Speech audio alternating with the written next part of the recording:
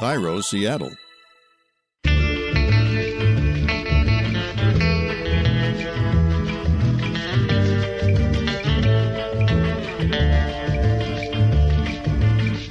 I'm Rachel Bell, and this is Your Last Meal, a show about famous people and the stories behind the foods they love most.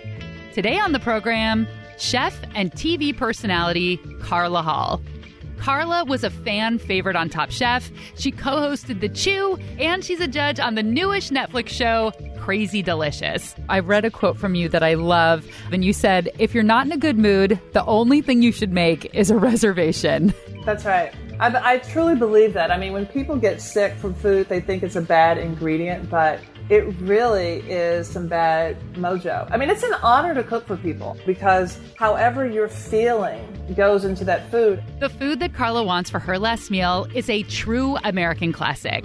So much so that it's a favorite of many presidents, past and present. Matthew Wendell cooked for President Bush, First Lady Laura Bush, and their family for more than 8 years.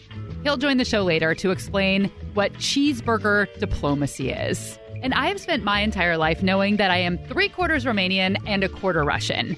But if you're a descendant of enslaved people, you would have no idea where your people came from. And you hear other people talking about, oh, I'm Irish, or I'm Italian, or I'm Greek, and you're like, oh, I'm black. Carla Hall says a DNA test forever changed the way she cooks. Later in the show, I welcome the nonprofit Old Ways to talk about their free African heritage cooking classes. But first, my conversation with Carla Hall. Carla Hall took a long, winding path to cooking. She grew up in Nashville, Tennessee, and in high school, she wanted to be an actress. But when she didn't get into the one college drama program that she applied for, she studied accounting instead. But you said that you hated accounting.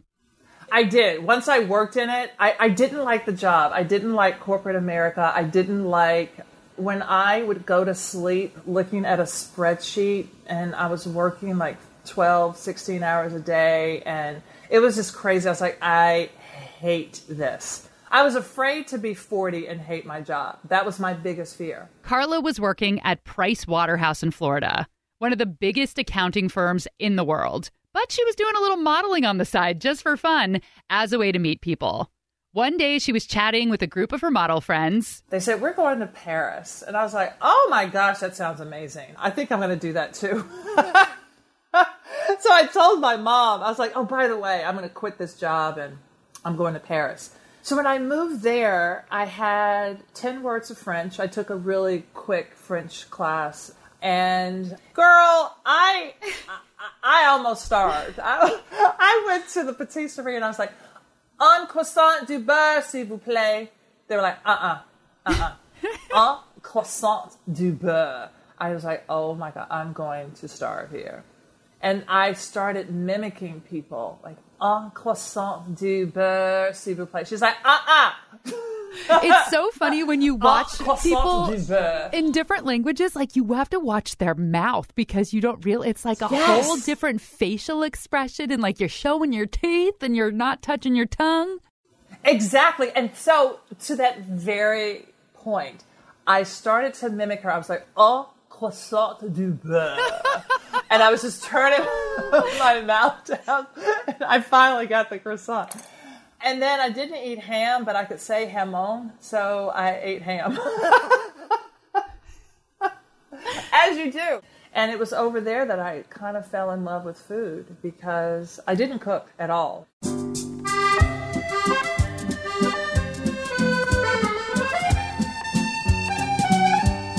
While living and working in Paris, Carla was invited to a weekly brunch that was held in the apartment of another model. And all the women that gathered there would cook the foods that they were most homesick for. The woman who was hosting those brunches happened to be from Tennessee. Her name was Elaine Evans. These little brunches reminded me of my granny's Sunday suppers, and it really made me even more homesick, but it was fantastic. And just watching everybody cook, I just didn't know how to cook. So I started going to the American bookstore and buying cookbooks. When Carla moved back to the States, she crashed with her sister and brother-in-law in Washington, D.C. So my sister was pregnant, and I said, oh, I cook now, so let me cater your baby shower. So I made a couple things. I made chess pie. I made biscuits with smoked turkey. Now I'm fancy. I did coronation chicken, which was a chicken salad, a curry chicken salad with grapes and almonds. I made, I think, a quiche. So I had made all this food, and the friend who I was living with in Paris, she couldn't come. She was like, oh, can you bring me some leftovers? I'm like, absolutely. She's like, there's nothing to eat around here during our job. So I was like, okay.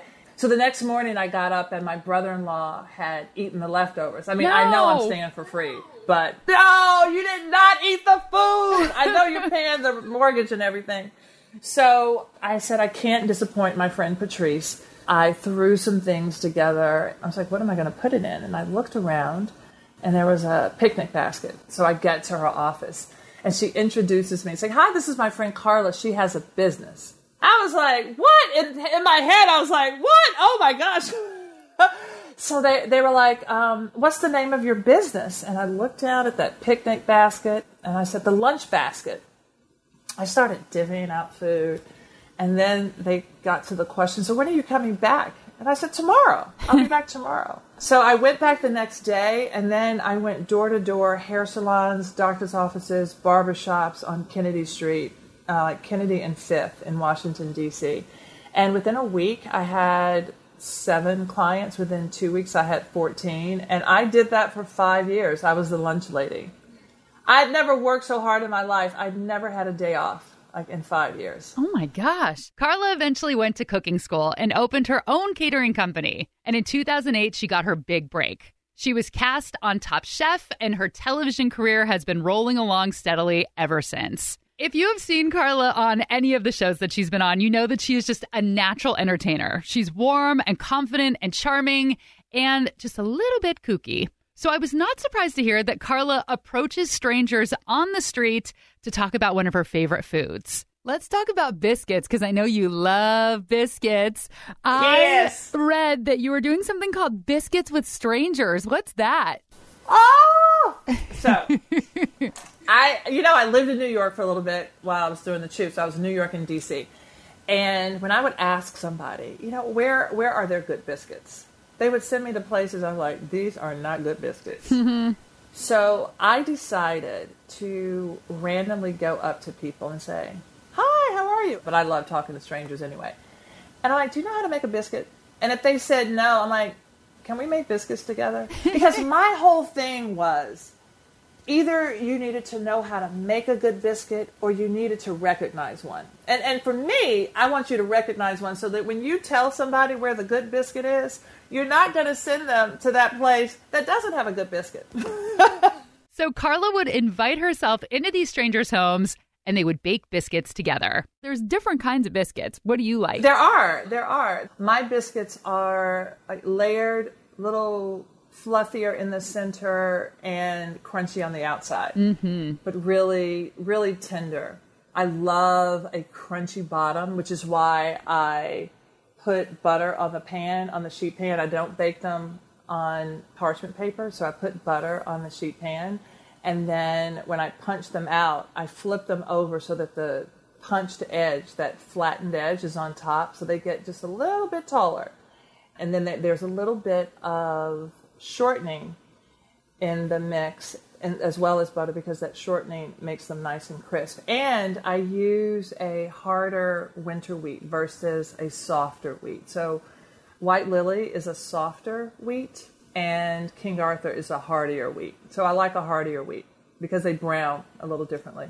I feel like biscuits are something that people are intimidated by, just like making pie crust. It's one of those like, ooh, I don't know, I'm afraid to make biscuits. No! Okay, so when I taught cooking, I love to teach. I think it's probably because it's like performing. So when I used to teach a cooking class at Sur La Table, so when I had the pie class, I would say to people, if you can't make this crust, I promise you, I will go to your house and make it for you. I guarantee you can make this crust. That's how comfortable and confident I was that they could make the crust with my method. And that's how I feel with the biscuits.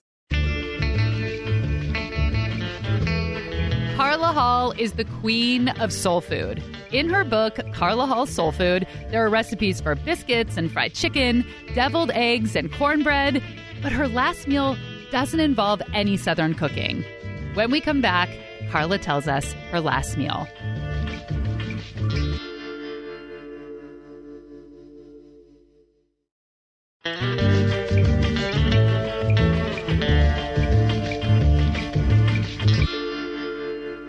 Carla Hall, what would you like for your last meal? This is probably gonna surprise you. My last meal, and I haven't changed it, and I've thought about it, is a hamburger. 80-20 beef. It is cooked medium, not medium well, not rare. It is on a brioche bun, lightly toasted with mayonnaise. It has raw onion, pickles, like hamburger dill chips, and cheddar cheese and a tomato and shredded lettuce. And on the bottom of the bun, there is also mayonnaise with a little bit of mustard. And I flip my burger over so that the cheese is resting on that bottom bun so that when the tomato is sitting on the burger, it doesn't slide off because that cheese and the okay? And I thought about this so much. And I cut the burger in half, and while I'm eating one half, I rest the burger down on the cut side so that all of the juice doesn't make my bottom bun soggy because no. That is so smart. And then I'm going to have, So then I want French fries, fresh French fries, double fried with 3 onion rings because I can't choose. Why say or, but you can say and. I want a malted milkshake, vanilla with chocolate syrup, and lemonade. Because it's my last meal, I have enough stomach to eat all of this. And I want a piece of lemon meringue pie. Woo, woo, woo, woo. She's dancing, everybody. She's dancing. I want that right now. I still get excited when I have a good burger. Oh, my gosh. Medium is controversial because all the food snobs like to crawl out of their snobby caves and say the only way that you can have any kind of meat is medium rare. No. And I'm going to tell you what. I have judged enough hamburger hops at the Chicago Food and Wine to know that all of those chefs who want the medium rare burger, you can't taste the meat. I will argue them all day long because when you have a burger and you need that crust and you're putting all of those condiments, if you don't cook that meat, you can't taste it and it can't hold up to all of those other things that you're putting on the burger. I'm sorry. Well, I'm sorry because I am one of those snobby people that always orders my burger medium rare. But I mean, if you go to a place that it doesn't ask you how you want your burger cooked, it's not going to be medium rare. It's going to be medium well. So as long as it's not well done, which is how my mother orders her burgers. Can't believe I came out of that woman. I will eat and enjoy a burger.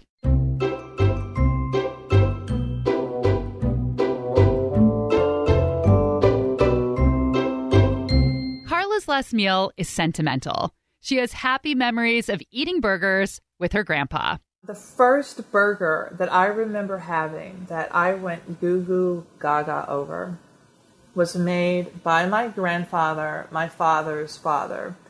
And he had this joint, and it was this greasy stand. And I remember that burger being so big. It probably wasn't just because I was a kid. But I remember the pickles and the onions, and I remember it being wrapped up in paper. It was a wonderful moment with my grandfather and my dad and my sister, and it was just such a special memory because we didn't spend a lot of time with him. What did you call your grandpa?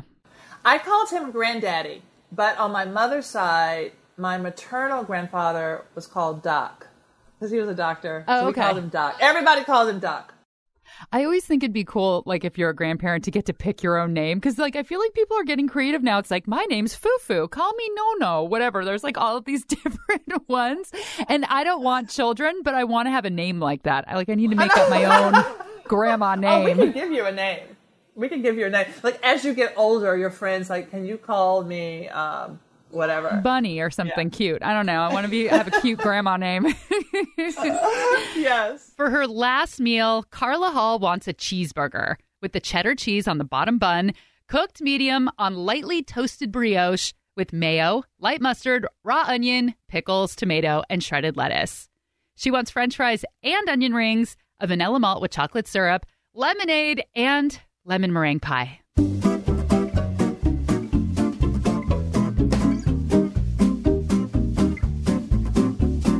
Lemon meringue pie is an all-American invention. It's credited to a woman named Elizabeth Goodfellow, who is said to have opened one of the country's very first cooking schools in Philadelphia. Goodfellow also owned a popular pastry shop that catered to the wealthy, and she owned this place for like 50 years, from 1800 to 1850. So it all started with Goodfellow's famous lemon custard pie that she started topping with fluffy meringue. Meringue had been around since the 1600s, but until now, there was no documentation of anyone putting it on top of a pie. Now, there aren't any concrete records, but historians speculate that since her lemon custard called for 10 egg yolks, she needed to do something with all the egg whites. So she whipped them up into a meringue, and voila, a pie was born. Goodfellow never published a cookbook, but some of her recipes lived on through one of her students, Eliza Leslie, who did publish a cookbook in 1847 called The Lady's Receipt Book, a useful companion for large or small families. And that book included meringue top pies. In the book, Eliza says, any very nice baked pudding will be improved by covering the surface with a meringue. So that was 1847. And by the 1860s, different versions of lemon meringue pie appeared in all kinds of cookbooks. And lemon custard pie was said to be a favorite of Abraham Lincoln. As a little girl, Carla's favorite lemon meringue pie was made by Edwards, a pie you can still buy today in the freezer section at the grocery store. And my grandmother, Freddie Mae, we called her Granny. She would always have this pie for us because we would go up to her house in Lebanon, Tennessee to stay a couple weeks over the summer.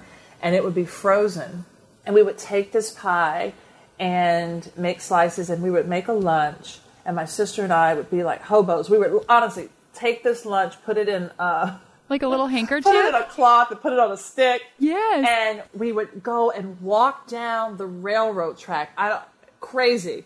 And there was this old couch sitting next to the railroad track. And we would go there and we would have our little lunch. Oh my God, I wish there was pictures of you on that couch with your sticks and everything. Girl, you know that was before people were taking pictures of their kids. You would have a painting like in the 1600s of you sitting there. Carla's last meal is classic Americana. How much more American does it get than a burger and fries and lemon meringue pie? Whether they are Republican or Democrat, it seems modern presidents have one thing in common: a big love for cheeseburgers. Before he went vegan, President Bill Clinton was famous for his love of jalapeno cheeseburgers. President Barack Obama loved burgers so much, the Washington Post published an article in 2014 titled, President Obama and Cheeseburgers, a Love Story. And fast food-loving President Trump has been photographed eating a McDonald's burger on Air Force One. The White House Historical Association recently published a new cookbook called Recipes from the President's Ranch, written by Matthew Wendell. He cooked for President George Bush and his family at Camp David and at their Crawford, Texas ranch the entire time he was in office. And one of the meals he made most, at the family's request, was cheeseburgers. Mrs. Bush had a very specific way she liked them as well.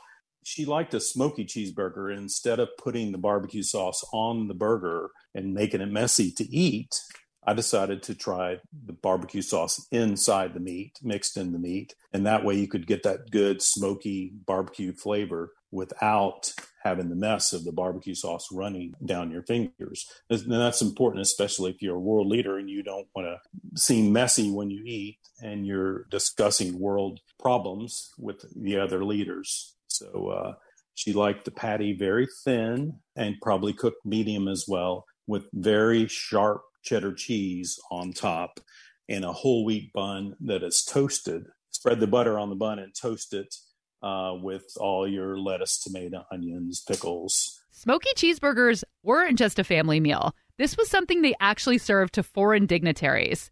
The idea was it was casual, it leveled the playing field, and it was a food that foreign leaders from around the world got excited to eat because They were eating a burger with the President of the United States of America in America, the land of burgers. I served them a lot at Camp David because they just meant home to them. And we started serving them to world leaders who would visit for lunch. Back during the administration, Prime Minister Abe came to visit the president at the White House, and they bonded over cheeseburgers. It was an AP reporter in Tokyo who wrote this article called Cheeseburger Diplomacy. And he talked about how the two men bonded over a meal of cheeseburgers, American cheeseburgers. Prime Minister Abe was just, I guess, impressed that such a simple meal could bring them together. And so we started having them for lunch for all our visitors because in some way they expected, let's have just a cheeseburger and we can have our feet under the same table, enjoy the same meal, and get some diplomacy done. What do you think about Carla's preference of cooking a burger medium? Do you agree that it gets better if you cook it a little longer? I would agree for a burger especially, that you get more of the flavor and you get the juiciness. If you want to learn more about the history of the hamburger in the United States, we have a whole episode about that. Go back to my interview with Maria Shriver in 2018, and burger expert George Motz lays it all out. I mean, it came to America. I don't know how far back you want me to go. The farthest. I want like Jesus eating a hamburger. Okay, I can go back to the Mongols in the 13th century. Want to go there? Yes, please. Carla Hall also wants a malt, which has a super interesting history. And we already did an episode about that, too. We've covered every food now on this podcast, and it's only been 4 years. We talk about the history of the malt in a recent interview with the hosts of the podcast Spilled Milk, Matthew Amster Burton and Molly Weisenberg. I just have so many happy memories of drinking chocolate malts from Brahms with my dad on a hot and very humid Oklahoma day. And so many people have wanted French fries as a part of their last meal, including one of my favorite guests, my pal, Darcy Carden, who played Janet on The Good Place. Humble brag. If we're talking last meal, like I can do whatever the hell I want.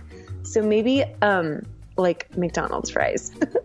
Some sort of salty, crispy, disgusting, like comfort. They're really good. That is all of your last meal homework. Make sure you're subscribed to the podcast.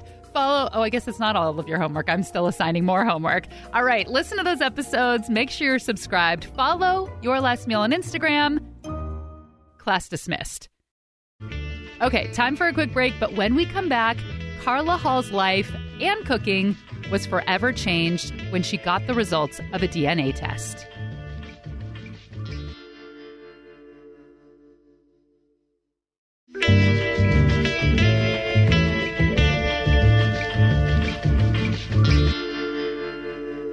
So you took a DNA test like so many people have been doing, and you found out that your ancestors are from West Africa, and it sounds like that really influenced you. So I'm interested how that changed your cooking and also just your identity in general, but your identity related to food, finding out where you're from.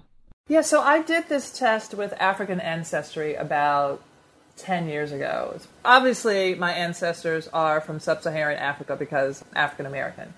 But, you have no idea what country. And you hear other people talking about, oh, I'm Irish or I'm Italian or I'm Greek. And you're like, oh, I'm black. Right? So when I did the DNA test and I got the results, I cried. It was really emotional for me. Because even though I'm not adopted, there's a part of me that feels adopted. Because how far can I go back? And not only was it the Yoruba people, the Yoruba tribe from Nigeria, and the Bubi people from Bioko Island. So not only those countries, but then the tribe. So it was really emotional, and I just started digging and finding it out. And then there was Portuguese and Spanish, and those pieces of information really informed my latest cookbook because I really wanted to focus on soul food. And I didn't do that journey right away because I was still in this journey of trying to find myself in food, and I was still kind of running away from soul food, and I didn't want to be pigeonholed. until I was like, no, I love being Black and I love my heritage and I really want to find out more. I have to admit, I'm embarrassed to admit that I hadn't thought about until recently the fact that the slave history denied all of these people of knowing what their heritage is. You're right, like not knowing what country you're from, not being able to go back in your family tree. And hearing you say that you know the tribes, that's interesting to me because is that something they can tell by your blood, that by tribe? I don't totally understand the DNA test down to the nitty gritty. Right. Well, African Ancestry is able to do that because they hold the largest database of sub-Saharan DNA of anybody. So it's not like 23andMe, and this is not a commercial, but every company has a database that they have been building, right? I went to African Ancestry because I knew this about that company, and I wanted to learn in a granular way where my ancestors were from. And the beautiful part when I learned about Bioko Island and Michael Twitty, who did the Cooking Gene, he's from the Bubi people from Bioko Island. It's a tiny island off the coast of Cameroon, and only 3 slave ships left there to go to Virginia. Only 3. So if I go to the African American Museum and I look at all of these ships that are listed, there is one of 3 that some of my ancestors were on. And that's powerful. I wanted to learn more about the foods that Carla's ancestors would have eaten. So I got in touch with Old Ways, a Boston nonprofit focused on healthy, sustainable eating based on cultural food traditions. They offer free cooking classes all over the country and teach people how to cook dishes native to regions like Africa, Latin America, and Asia, using whole foods and lots of indigenous vegetables. Old Ways says Black Americans between 18 and 49 are twice as likely to die from heart disease than whites. So they're trying to shift people away from a Southern diet, which has lots of fried foods and sugary drinks, to an African heritage diet, packed with greens and seafood. Old Ways curriculum coordinator Sarah Anderson says they even developed their own food pyramids, specifically for different regions of the world. Here she describes the African heritage diet pyramid. The base of the pyramid, it depicts healthy lifestyles and physical activity, sharing meals with family, just that interaction. And then moving up, you have the next tier, which is the leafy greens that make up the actual base of the pyramid due to, historic and nutritional significance, because we have a whole chapter on leafy greens within our curriculum. And it's my absolute favorite chapter because collard greens is just, a tiny point, but there's so many different aspects to it. And so that's why it's really important in the pyramid. And moving upward, we have fruits, peanuts and nuts, herbs and spices, beans and peas, vegetables, and then there's whole grains and tubers. As you start going upward, then it goes more towards our protein. So you'll see the seafood, poultry, and then at the very, very top of the pyramid is our sweets. And that's reserved for special occasions. Old Ways has created several different pyramids for our different heritage diets because one size doesn't fit all. America is a country of immigrants. I love that because I always get kind of annoyed when, I don't know, I guess with magazines or like interviews with chefs and they're like, what are 5 things everyone should have in their fridge? And I'm like, why should everyone have the same 5 things? It's ridiculous. Like you buy different foods based on your culture or you eat differently. Like, I just don't like this idea that everybody should know how to make a roast chicken. It's like, no, they don't. Not everyone needs to know how to make roast chicken. Like if I grew up in the Caribbean islands, I may not know a lot about the Mediterranean diet. And so it's like when you go on, healthy eating habits and it's like implement more feta cheese and these ingredients that are foreign to me, it's not going to be sustainable. And so that's why it's really important to focus on, the cultural heritage diet. Carla's ancestors came from Bioko Island, which is off the coast of Cameroon, and the Yoruba tribe in Nigeria. So I was wondering if in your recipe Rolodex, if you had any recipes from either of those regions. It's so interesting. I was looking into their history, and it's really like a group of native tribes that were kind of taken over by the Spaniards. And so when you look at their architecture and even their recipes, you notice a lot of Spanish influence. It's a wealthy nation of West Africa, actually, because they're known for their oil industry. And so when we were looking into recipes, one that came across was a chicken and peanut sauce with rice. Some other people use meat or grilled fish. And what they do is they'll add crushed pumpkin seeds. And another one that stood out was the guinea fowl paella. As you probably know, paella is, from Valencia, Spain, and they kind of have their own make on that. And it's the guinea fowl paella. And I think that would be a really cool recipe. I personally have never tried it, but now I want to after reading into it. If you're interested in taking classes with Old Ways, I'll tell you how you can get in touch at the end of the episode. When Carla was talking about her last meal, she mentioned that she wants a vanilla malt with chocolate syrup. And it turns out Carla loves malt powder. Over the course of quarantine, she has found new uses for it. She's been putting it in her pancakes and in her cereal milk. I'm not making banana bread. I'm not making sourdough. I'm going to pimp my cereal. I'm tired of cooking. So I would add malted milk powder to my milk, right? Make it like jazzy. It could be chocolate. It could be strawberry. It could be vanilla. What are your favorite cereals, especially with the malted milk powder in there? Or like combos, if you're doing like chocolate, vanilla, strawberry, milk, what goes with what cereal? Okay. So I would get like Total cereal or brand cereal. So I would take these flakes, and I hate when the flakes get soggy. I don't like soggy cereal. So I started treating them like granola. I would take butter and like a ginger simple syrup that I made and salt, and I would toss the flakes in this and put it in the oven for like 15 minutes until it crisped up. And then I would toast some almonds, and I would plump up my raisins, like some kind of pumpkin seeds. And then I would do the vanilla malt for that in that milk. And so that would be one. For the strawberry, I like strawberries and cream. So I got those dehydrated strawberries, the vanilla powder in the milk. That's what I put the marshmallows in that one. Fresh strawberries. Oh my gosh, that was a good one. I've played with peanut powder and malt in the milk with a little chocolate. So it's Reese's. This is the best thing I've heard in a long time. I am wrapped. I'm like, Because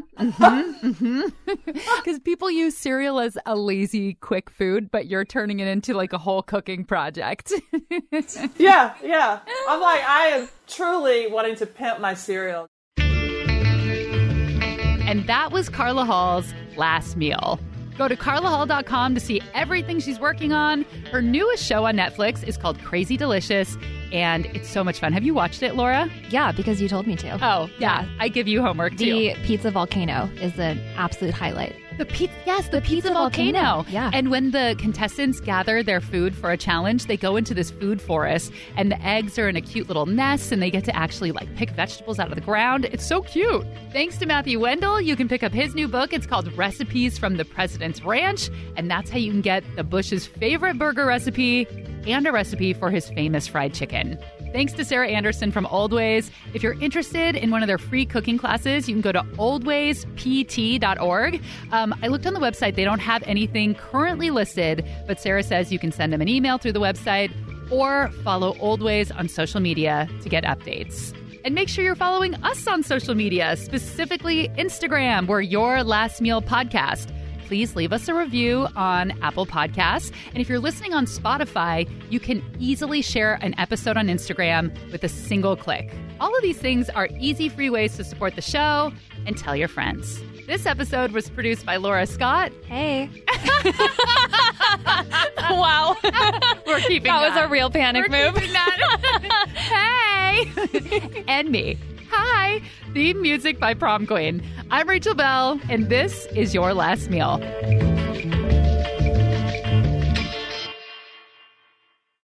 Carla. Biscuits. Biscuits. I don't know. It just sounds weird. Meringue. Woo. So cuckoo. The whole time that the Bush was in office. We just call him the Bush. You're on a first name basis or last name basis. And like, is it the young one, the old one? I don't know. If you want to learn more about the history of the hamburger in the United... Did I say hamburger like a baby? If you want to learn more about the You have to hamburger... say it like the Pink Panther. How do you say it? Hamburger. Hamburger. If you want to learn more about the history of the hamburger... There's like so much talking in this one. Ugh. Someone else do the talking. Tired of my voice. I guess I should have gotten to a different profession. Yeah, that seems like a real stumbling block for this industry. I can't hear myself talk anymore. I don't want to hear it. It's been a long time. 40 and a half years of this. All right.